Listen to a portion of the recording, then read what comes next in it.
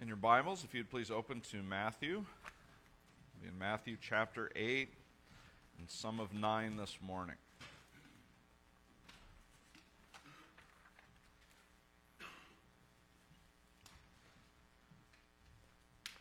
We've been walking rather quickly through the Gospel of Matthew over the last several weeks. I love Matthew because of his detail and his message. His central focus of his message is the proclamation of the kingdom of God and Jesus as the authority, the true king, the true Messiah that the world has been longing for to come and bring his kingdom. And we've seen that in the authority that Jesus taught in Matthew 5, 6, and 7. The conclusion of his sermon, the people who sat and listened to him, they realized when he had finished saying these things, the crowds were amazed at his teaching because he taught as one who had authority and not as the teachers of the law. They recognized that there was something different about Jesus, that the way he spoke and the authority in which he spoke from was different than anyone else that they had experienced. And so at the beginning of last week's message, I just asked of you this sort of simple but important question. Does Jesus have authority in your life? Because really, if we aren't going to say, okay, he has the authority over heavens and earth, then the Sermon on the Mount really doesn't make much sense.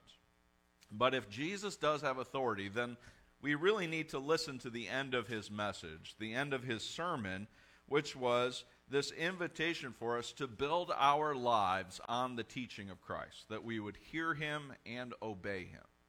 And so it is our lives as Christians that we live under the authority of Christ, we listen to his teachings, and we carry them out in our everyday life. If you want to boil it down to the basic sense of what it means to be a Christian, Jesus has authority, and what he says goes. And so if he teaches me, okay, I'm to love my neighbor, well then that's what I need to go and do.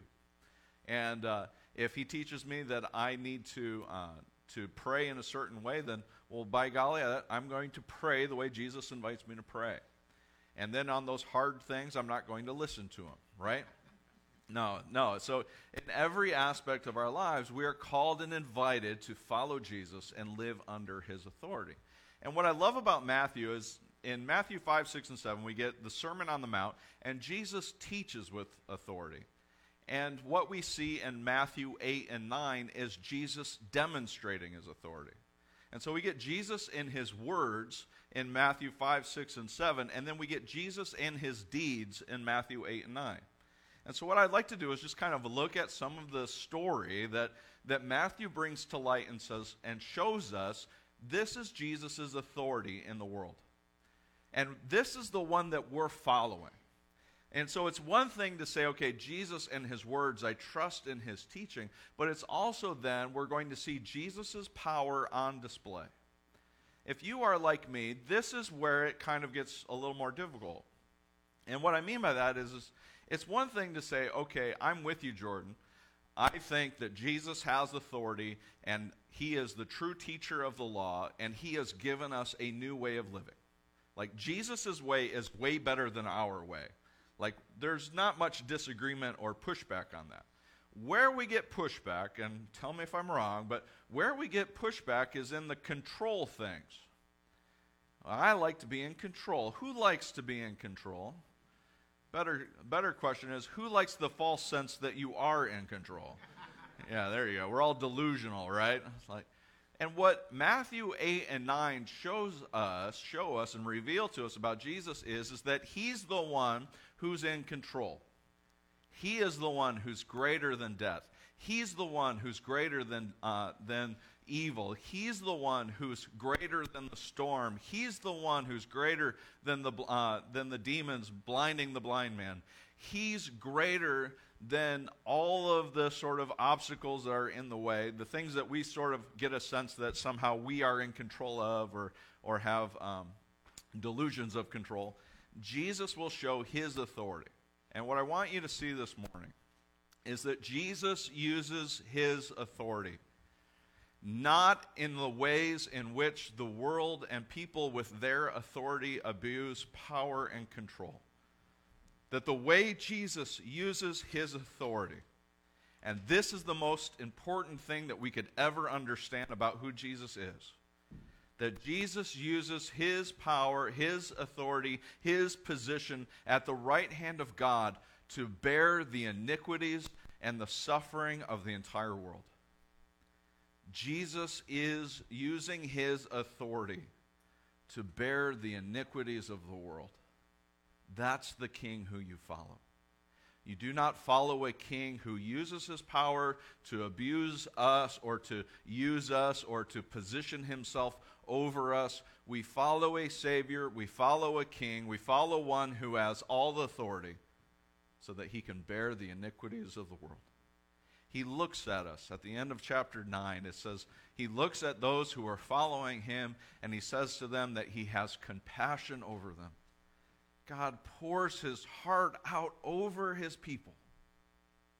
He empties himself out because he looks at us, and he says they are like sheep without a shepherd. And he's coming to us, and he's saying, let me lead you. Let me be the one who has authority so that you live according to my word, but that you would also live and trust in my power to make the world right. And so we just walk with Jesus and we trust him. And Jesus will spend part of his time, and Matthew will draw out and he'll say, Jesus came and he invited people to come follow him. And people came and some followed, but then others came up with excuses or reasons that they weren't quite ready to follow him. One was a legitimate excuse. Let me go bury my father. And Jesus, says, well, let the dead bury their own dead. Jesus, he's calling us to prioritize him, prioritize the kingdom, trust in his authority. Let him lead your life. Let's start with prayer and dig into God's word. God, lead us. Open our hearts to you. Forgive us of our sins. Forgive us, Lord, for turning our eyes away from you. Forgive us, Lord, for finding our own way. Forgive us for being far too concerned about our control and our own authority and our autonomy from you. And help us to see, Lord, that you are a compassionate and loving Father, as you've displayed through your Son, Jesus, who has compassion on us. Lord, he looks to us and he sees us as sheep who have lost their way. Let us hear the Good Shepherd's voice today and lead us back to you. We love you, Lord, and we praise you. It's in Jesus' name. Amen. In Matthew chapter 8, when Jesus came down from the mountainside, large crowds, they followed him. A man with leprosy came and knelt before him and said, Lord, if you are willing, you can make me clean. Jesus reached out his hand and he touched the man and he said, I am willing, be clean. Immediately he was cleansed of his leprosy.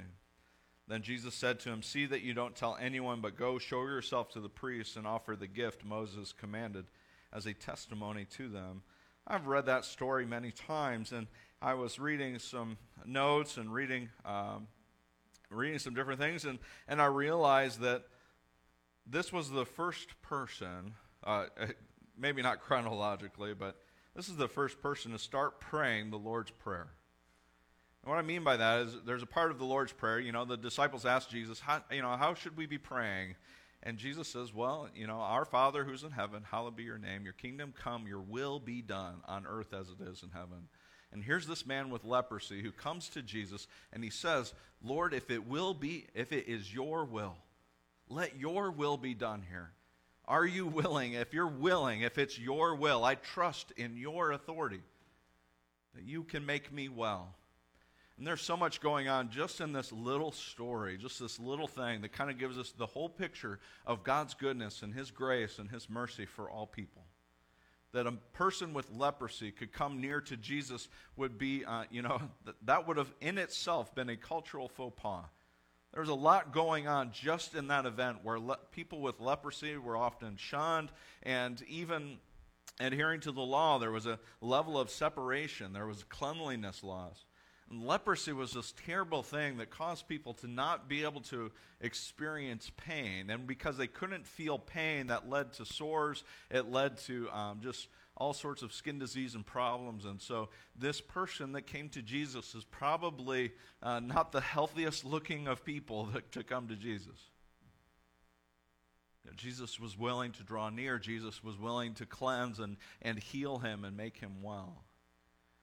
What we should get is this really simple thing of Jesus is willing to cleanse the leper. Jesus is willing, and he invites us to pray that prayer, that we would seek the Lord and seek his will, seek his wisdom for our lives. God, if it is your will, let your will be done here on earth as it is in heaven.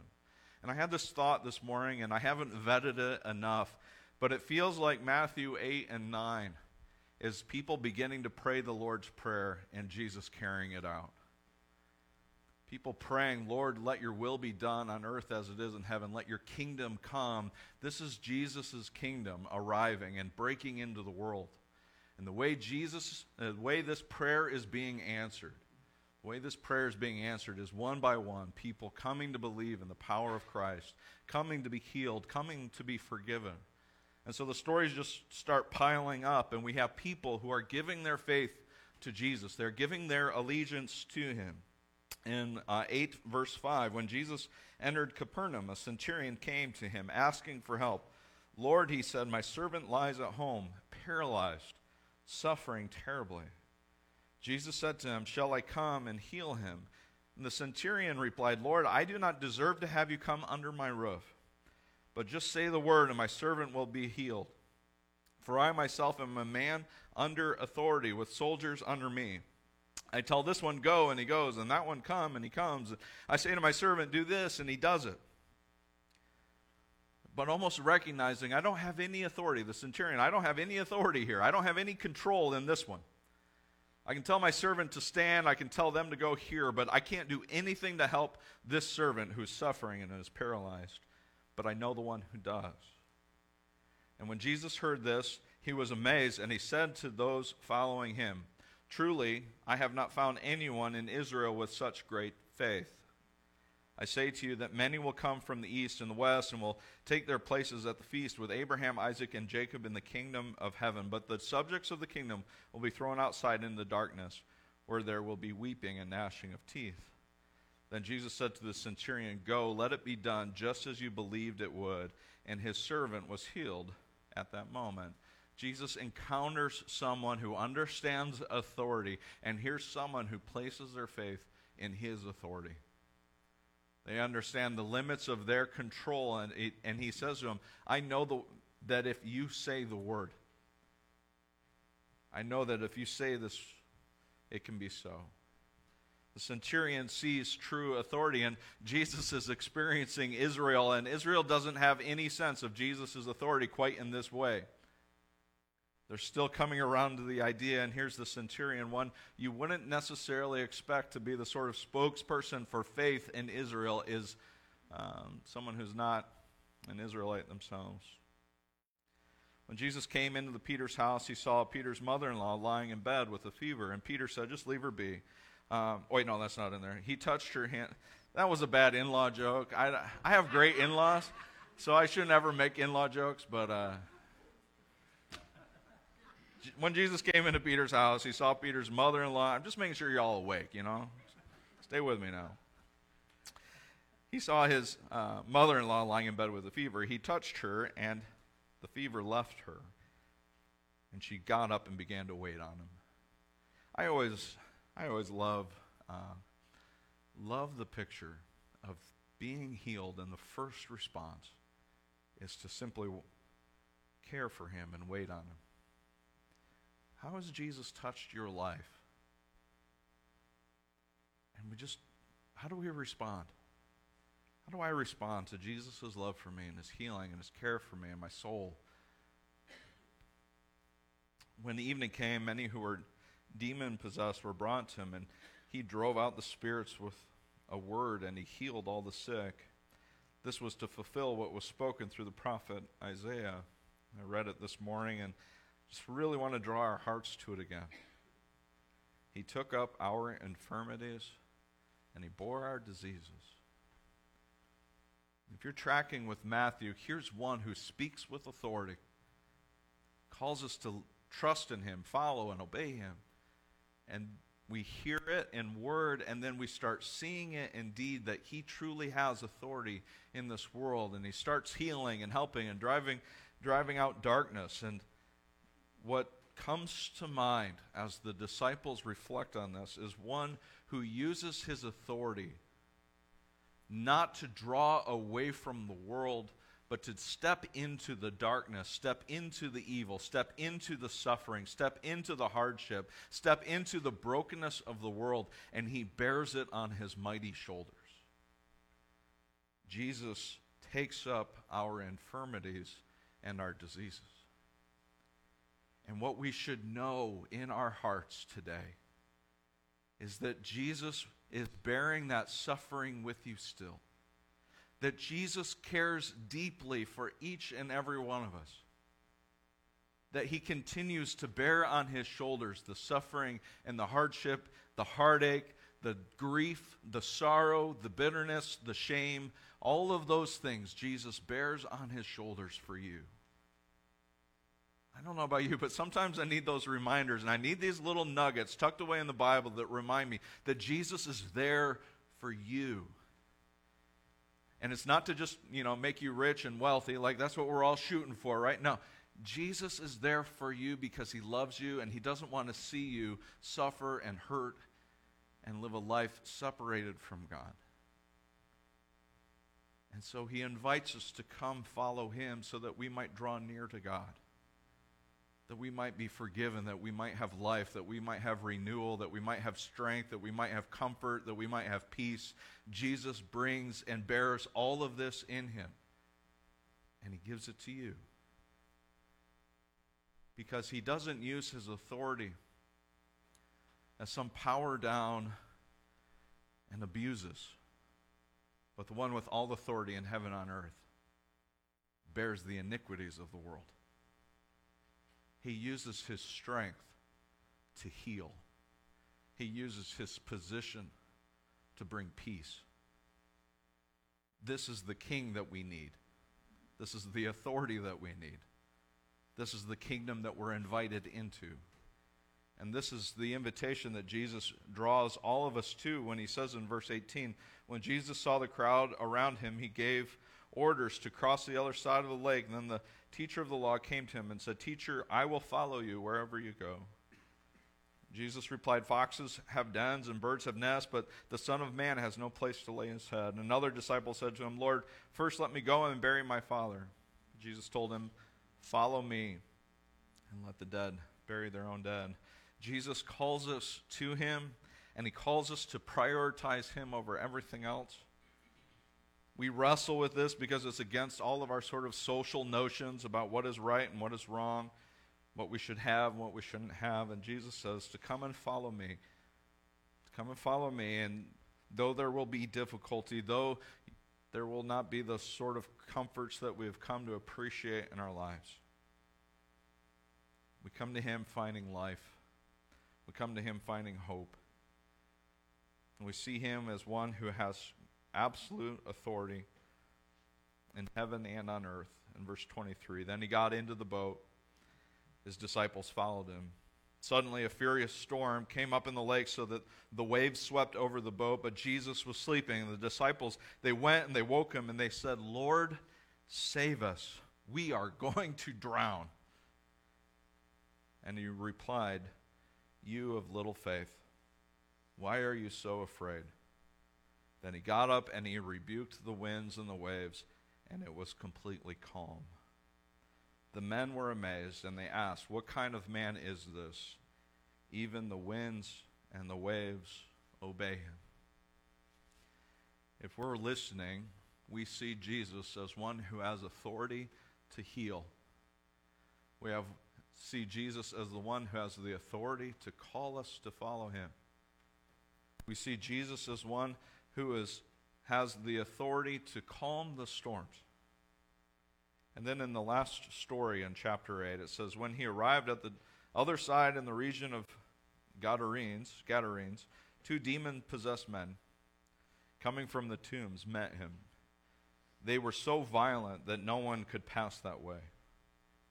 "What do you want with us, Son of God?" they shouted. "Have you come here to torture us before the appointed time?" Some distance from them, a large herd of pigs was feeding. The demons begged Jesus, "If you drive us out, send us into the herd of pigs." He said to them, "Go." So they came out and they went into the pigs, and the whole herd rushed down the steep bank into the lake, and they died in the water. Those tending the pigs ran off, went into town, and reported all this, including what had happened to the demon-possessed men. Then the whole town went out to meet Jesus, and they saw him, they pleaded with him to leave their region. Lost in the story of that is the sort of rejection of Jesus, but there is a group that listened. Jesus has the power to heal. Jesus has the authority to call us to follow him.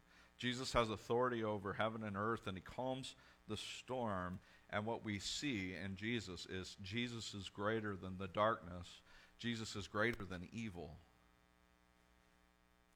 If you could commit to heart a chapter of the Bible, this one probably would do you all right. That in the midst of all the things that we face in our life, all of the hardship, all of the grief, all the difficulty, all those things that just one by one just eat away at our hearts, eat away at our confidence, eat away our confidence in God, eat away at this sort of struggle of life. How do you wake up some mornings and you put one foot in front of the other and keep moving? There are mornings where it's all we can do is just that. But there are these reminders of our life. That the darkness may come, that there may be evil, there may be suffering, there may be these things that are just happening in our life. And if all we would do is just remember who has authority. Who has authority in heaven and earth?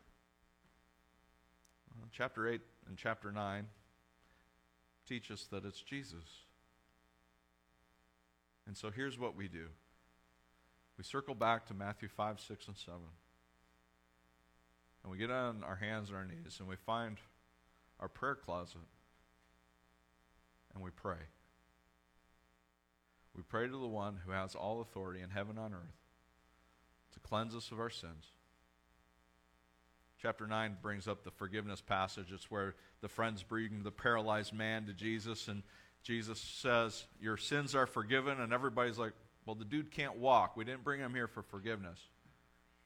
And he said, "Well, I'm going to heal him of that so that I can teach you that I have authority to forgive." Who has authority to forgive sins? Who has authority to cleanse? Who has authority to reunite us? Who has with God? Who has authority to calm the storms? Who has authority to help you to see God's truth and God's grace? Who has the authority? This is where you would all say Jesus, right? I know it was sort of rhetorical. I tricked you there a little bit, but we know the answer is Christ Jesus. And so we come back to his prayer. When we ask him, how should we pray? We'll say, "Our Father who's in heaven, holy and good and righteous is your name. And please let your kingdom come. Let it come into my family's life that they might know of your grace and of your love. Let it come into my community that people might be restored to you and know of grace and truth and love and hope and mercy. Let your kingdom come in our little corner of the world. And let your kingdom come where our missionaries are out sharing the good news of Christ. Let your kingdom come and your will be done. And Lord, if it's your will, would you heal my friends of this cancer? Lord, if it is your will, would you give life to this child? Lord, if it is your will, would you cleanse and would you bring your peace and your healing and your love? Lord, if it is your will, we trust you. please bring healing and hope in your salvation. Continue to care for my daily needs as I trust in you, and I know that you care for me and you bless me and you love me and you've given me so much. Let me be a blessing to others. Continue, God, in this. Let me care for my enemies. Let me bless them and forgive them. Not hold grudges against them, but let me be a person of peace and love and kindness in their life. And this is for your glory and your honor and your splendor. Let me decrease and let you increase.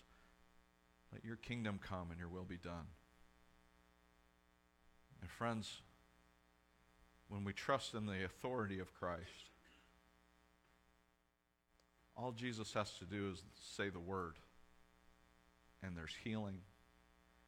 All Jesus has to do is respond.